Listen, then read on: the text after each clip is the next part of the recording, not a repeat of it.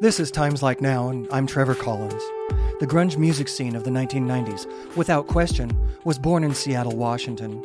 Along with the bands and the labels, one radio station stands out. 107.7 The End helped launch the Seattle sound. My guest today, Marco Collins, was vital to bringing grunge to the radio waves. Today on Times Like Now. Howdy, Marco. How are you this evening? Thank you for being on the show. Yeah, thank you, Trevor. I appreciate you having me on. Right. So I'm going to go back to my earliest memory of hearing you on the radio at The End. Coming from Portland, me and friends would come up to Seattle, see shows. We're always looking forward to when are we in the zone? When can we get? This was obviously before internet, right? And we were always go right to the end as soon as we crossed into where the range was. You know, we're like, what's the latest? What's The End playing now? What's going on in Seattle? Always looked forward to it. That was my introduction, and that would have been, I don't know, 90, 95. Were you there then? Yeah, we were going full force at that time. Yeah. And I remember even earlier than that, couple road trips. And tell me, how long had you been there, and how did The End come about from where you were sitting? Well, so by 95, I had been there 4 years already. I was the second DJ on the station. Day number 2 that the station signed on in 91, the station just hit our 30th anniversary, which just really makes me feel old.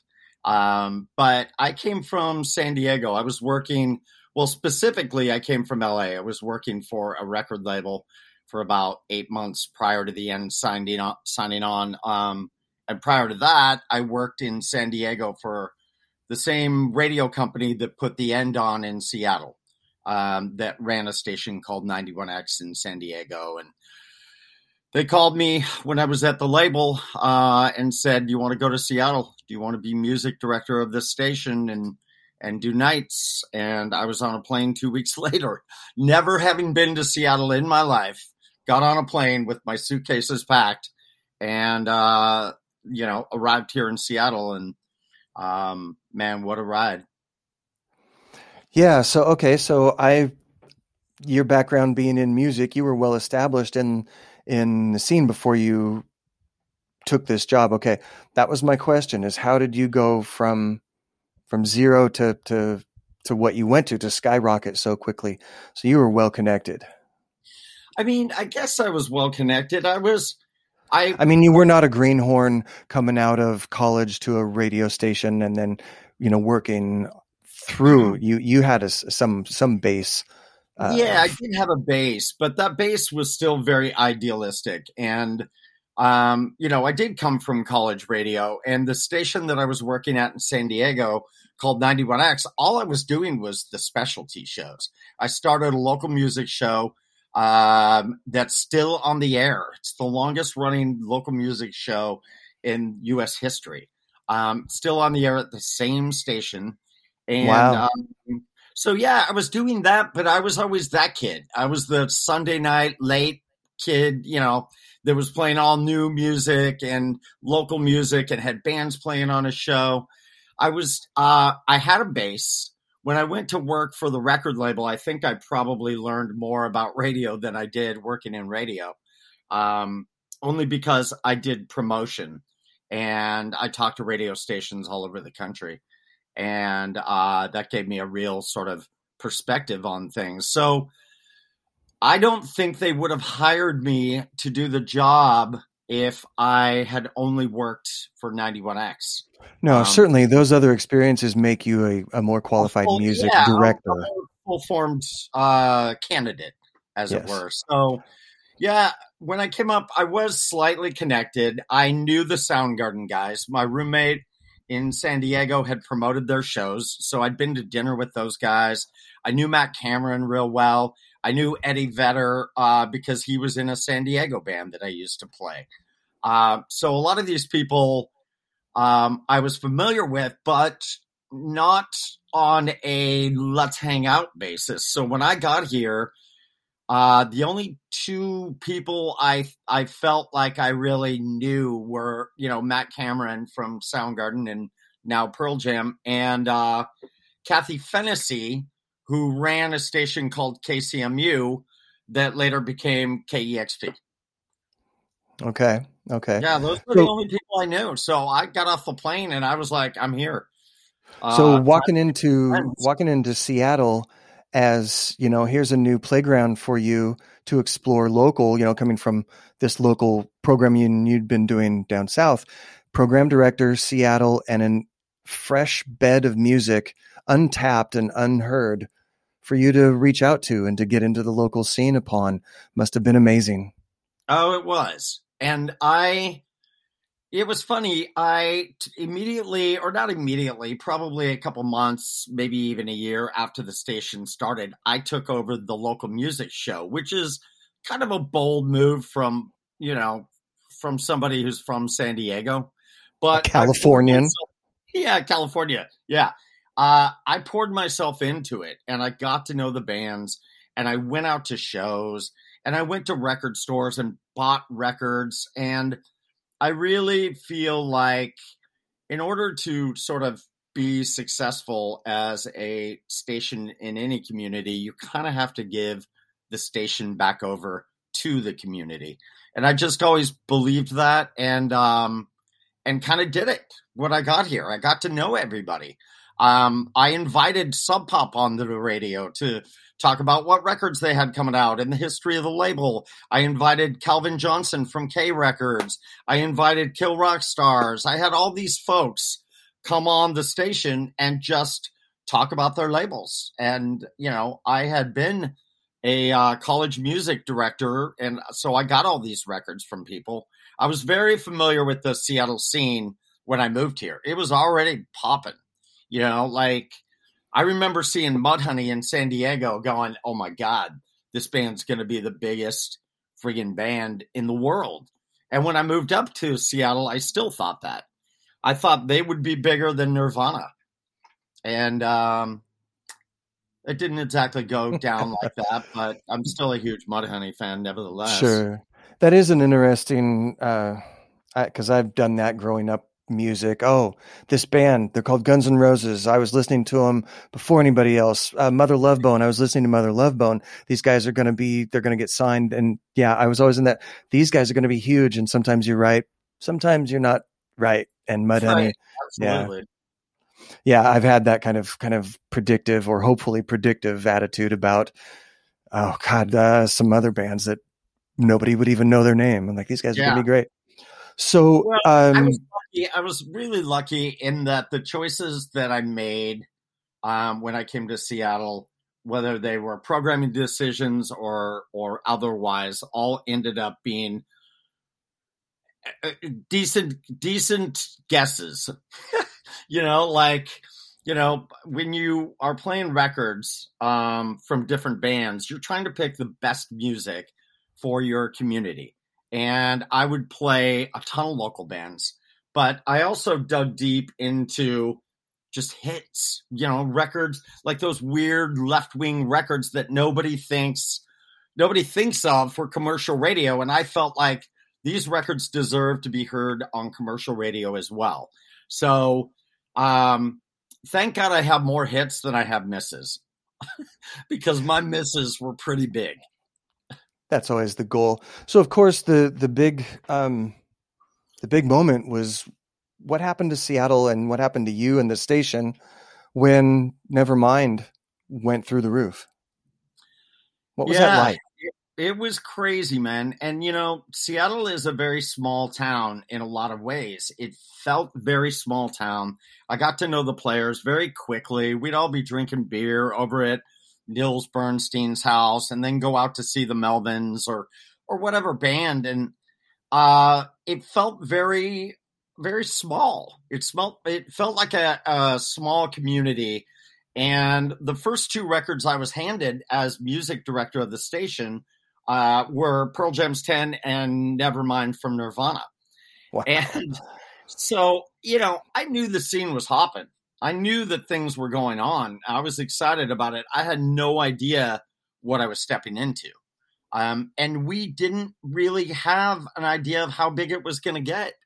We could see it here in Seattle. We could see the reaction to the songs that we played on the radio. But I don't think anybody expected it to be as massive and as sort of iconic How could you? as it ended up being. How could anybody have seen anything like that? No, I don't think. I mean, not on that scale. Maybe on a, because on a small scale, sure. Yeah, this is really good. But I mean, well, the radio station fashion and everything else that came behind it was unforeseen. That was just capitalism, I guess, really. Yeah, the company that I worked for, Noble Broadcasting, wouldn't have signed on a radio station in a market that didn't have something going on, So they weren't dummies about it, but nobody predicted it was going to be that big. And that first year was incredible. And we really didn't know what. I'll tell you, it was one of those things that I didn't appreciate in the moment enough. I look back and I'm like, wow, you were just rolling in the moment. Like, I got to be good friends with Kurt Cobain's family. And, when he was on tour, his mom would call the station and ask me what was going on with her own kid, because, you don't call mom when you're on tour in Rome. Or probably not enough, right? And Kurt's sister, Kim, became a good friend of mine. We kind of became almost a microphone from the bands to their fans and family in a lot of ways. We were that connector to the community. And it was exciting. It was... Again, when you're in the middle of it, you don't realize how important it's going to be viewed later. Like, I was just running as fast as I could, basically, trying to keep up with everything, trying to create a radio station that would honor this music and do some really creative and different things. I didn't think about that much. I think I was so idealistic at that time. Like, the first year at the end, I think I quit 3 times. Because I was just a little diva. Like, my boss and I didn't exactly see eye to eye for a while. It took a while for him to trust me and me to trust him. He was very traditional, came from a radio background. And I was very idealistic, and I came from a college radio background and a, commercial alternative background that let me play whatever the hell I wanted. So I felt like there's no reason the station can't be sort of a college radio mentality with 50,000 watts. That was always my goal. Why can't we play this awesome, weird 7-inch from the Poster Children? So I learned a lot in the first year. To me, I was trying to create something larger than life with the station. I wanted to create something that was lifestyle. And I felt like, well, you're living the lifestyle. So, try to invite the community to be a part of it, to be a part of the station, to be a part of the programming, to come on the show, on the radio shows and play live and play their friends' bands and, come in on a Friday night. We used to have bands come in and just play quarters on the air and just like, have a good time and be stupid and irreverent. It was good, man. I look back at that time and I wish again that I had more. I was just going with it, man. I was going with the flow. I wasn't documenting like I wish I had, I look back at those times and I think, God, if you had only had photos of this moment or that moment or audio of this, because that's the kind of thing. Yeah. You missed that one. If only that would have been fascinating. And maybe you would have been making movies doing that now with all that material, but so I've always been curious, right. Yep. Where did you were in San Diego area. What kind of jobs did you have to get into radio? Did you volunteer or did you go to a school program or did you just jump in both feet? How did you get into radio? Well, it started real early. It started when I was in high school, and I did my first radio show when I was 16. I used to listen to a community radio station in Northern California called KVMR, and they had a punk rock show on the weekends that was like 2 to 6 a.m. And I used to listen to that show religiously and tape it. And then me and my friends would listen to it all week after school. So I volunteered. I had to take classes and I volunteered for the station, got to do kind of my first on-air show late at night. You know, I was the kid that was sitting in the back of the room handing the DJ records. I got on the mic twice, but I was 16 years old and I was always sort of obsessed with radio. And then, you know, I went to college and I got involved with the college radio station. Within a year, I was music director of the college station. And then I was working at a record store at the same time. So I was working at a record store. I was doing the college radio thing. And somebody came in from the commercial station in town, 91X, and offered me an internship. And it was an internship answering phones for the show that I was obsessed with. They had a Sunday night show called Listen to This. And they played Bauhaus and Susie and the Banshees and The Cure and the Pixies and all of the bands that I loved. So I got to go answer phones for that show. And I ended up being at 91X for, I think, 5.5 years. I definitely paid my dues for a long time working for minimum wage at that station. But yeah, I feel like everything sort of just flowed my way at that point.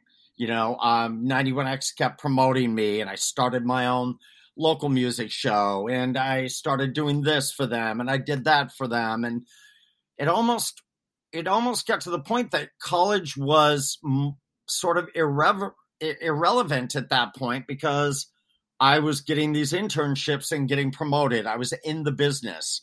So I started sort of not paying attention to college so much and really just focused on, my internship. And again, I was there 5 years. I had a little bit of a mishap with the station where I played something that was deemed inappropriate. And they had to, they didn't fire me, but they suspended me for a month without pay. And at that point I was like, okay, I'm done with radio. I'd rather go work for a label.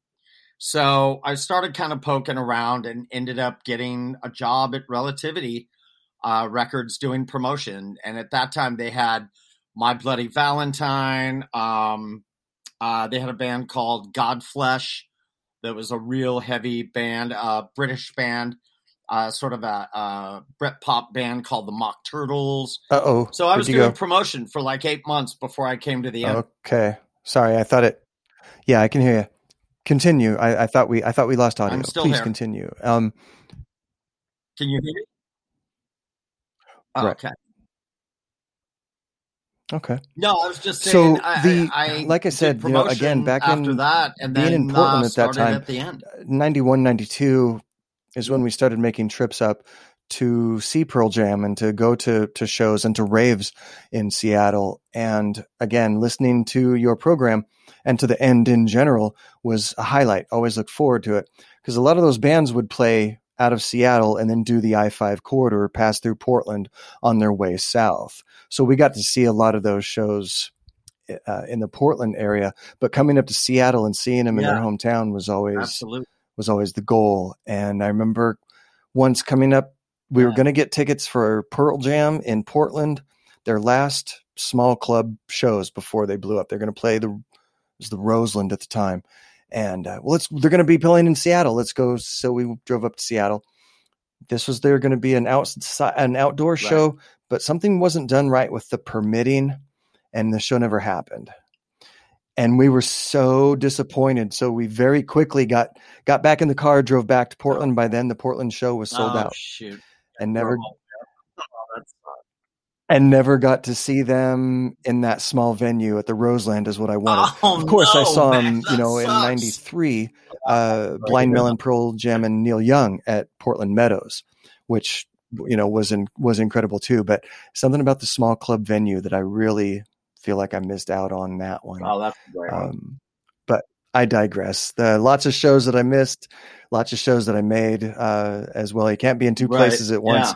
Sometimes as well, when there's two shows going on, one in Seattle, one in Portland, which do you do? So that was fun times, and the radio was a big part of that. I'm a radio geek from way back as well. Now, when did things kind of go south at the end? Because when did you leave the end? And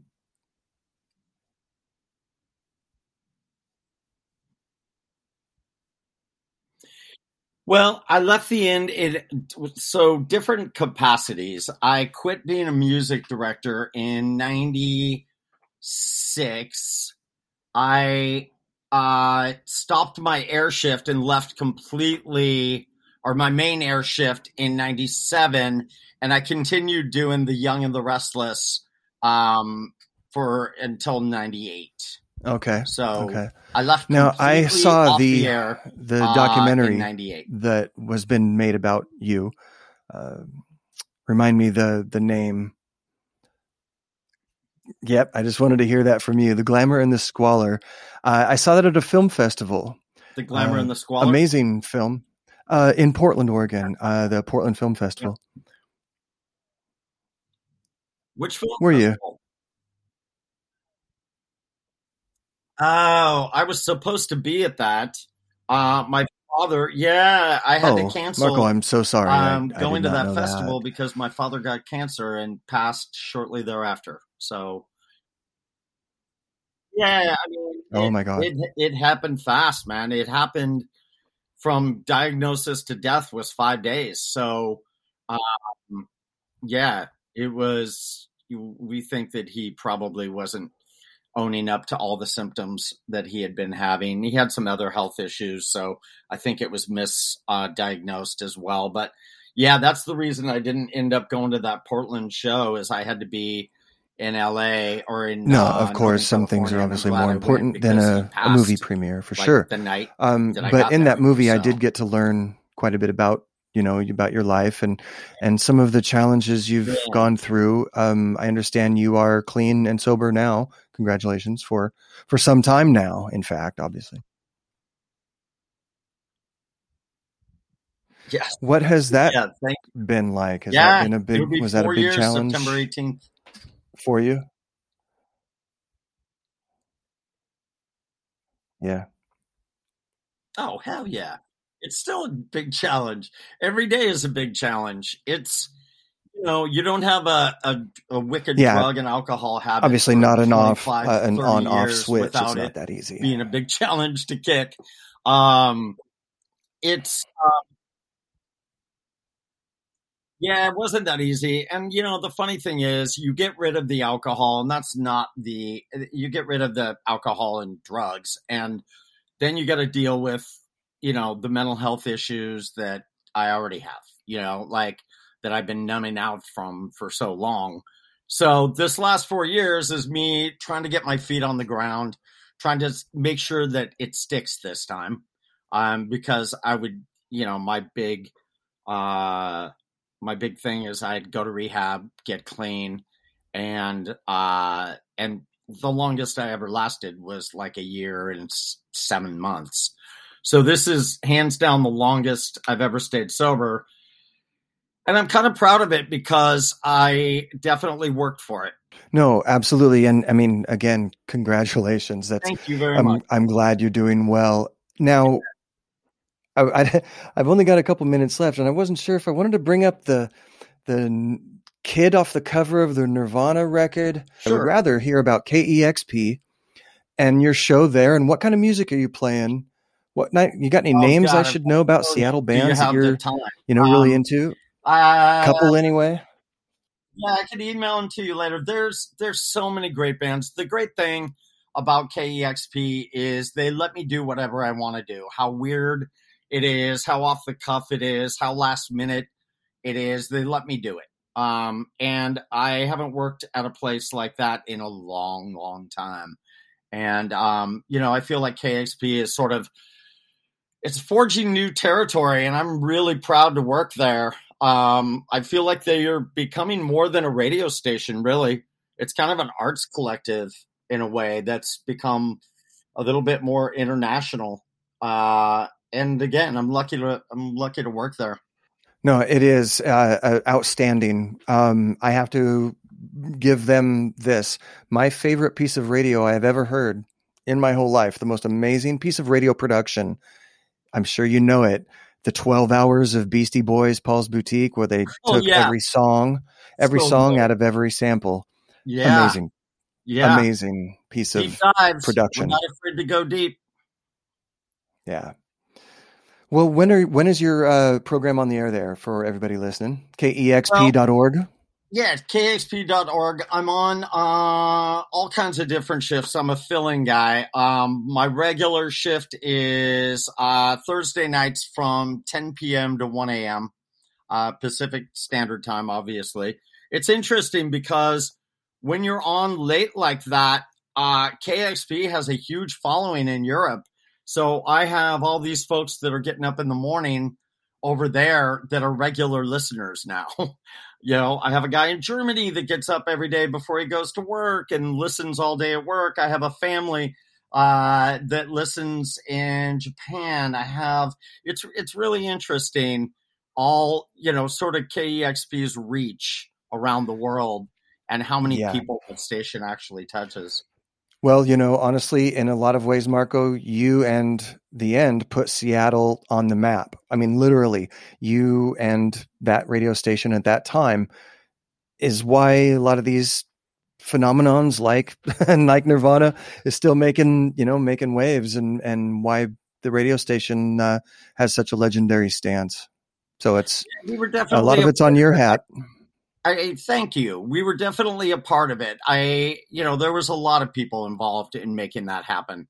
And I'm honored to have been, front and center for that entire thing. It was a moment I'll never forget. And I've been working on sort of a new movie for the last couple of years too. I should have told you that earlier. I forgot about that. What's the title of this, or what's the expected? We have a working title. We have a working title, but I don't want to tell you what it is because I don't like it. It's based off my story. So I don't know what we're going to call it, but it's going to be a feature narrative film, independent film, with an actor playing me. I imagine we could find you on Instagram and Facebook, Marco Collins. Absolutely. At DJ Marco Collins on Instagram, and on Twitter, I'm at not Marco Collins. All right. I really appreciate your time. Thank you so much again. It's been great talking with you. Absolutely. Thanks for having me on, Trevor. Good night. Good night. Past episodes of Times Like Now can be found wherever you get your podcasts. Thank you to the letter J, Cody Robertson, for original music.